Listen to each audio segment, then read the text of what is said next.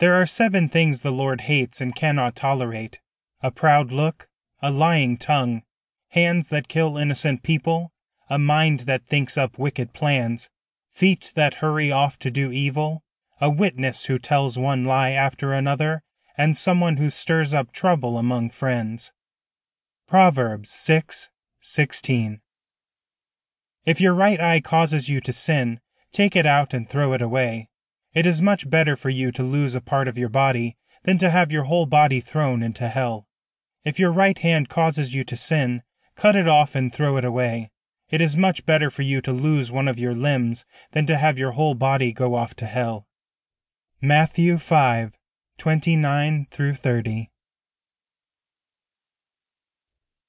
Shusaku Endo, a Japanese convert to Catholicism, once wrote, "I am Catholic against my will." I agree wholeheartedly with that statement.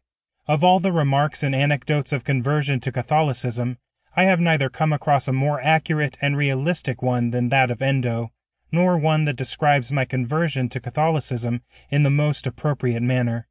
I am Catholic against my will. If I had my druthers, I would avoid the Catholic faith like the plague. If I could have my way, I would be boozing it up, swinging from the chandeliers, naked with a prostitute in either arm. I would steal, lie, and cheat, and be proud of myself for doing so. Any time someone insulted me, I would punch him right in the nose. I would trample anyone who got between me and what I wanted.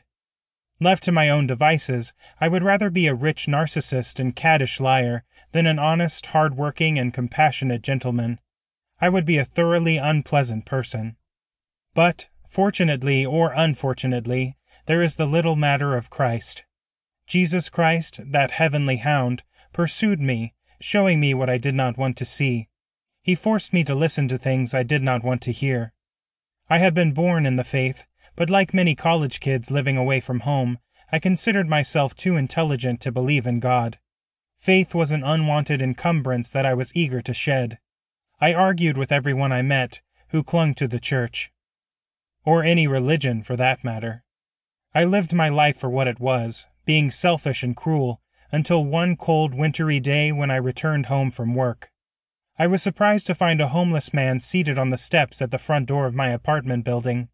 He held out a filthy and empty hand to me in an almost automatic gesture. "Can you help me?" he asked in a voice used to rejection. I looked up to see his eyes set in a gaunt and smudged face, otherwise obscured by a rolled-up wool balaclava and an overgrown, unkempt beard. All his worldly possessions were scattered around him in oversized, dilapidated paper and plastic bags. He did not bar me from entering my home. I could easily have sidestepped him to get to the door. Rather, my shame would not allow me to pass by this man.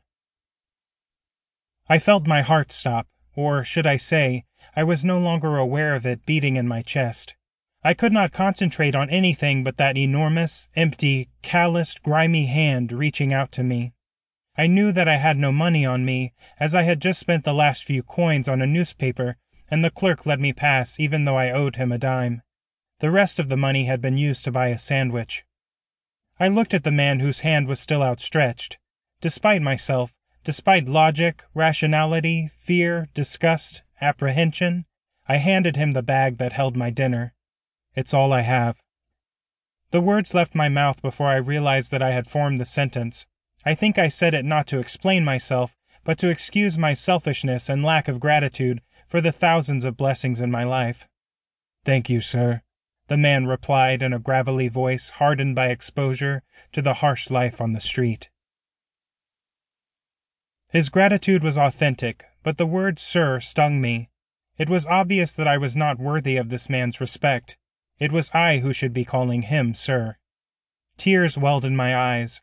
I turned away so that he would not see my shame. "You're welcome," I choked and ran into the building.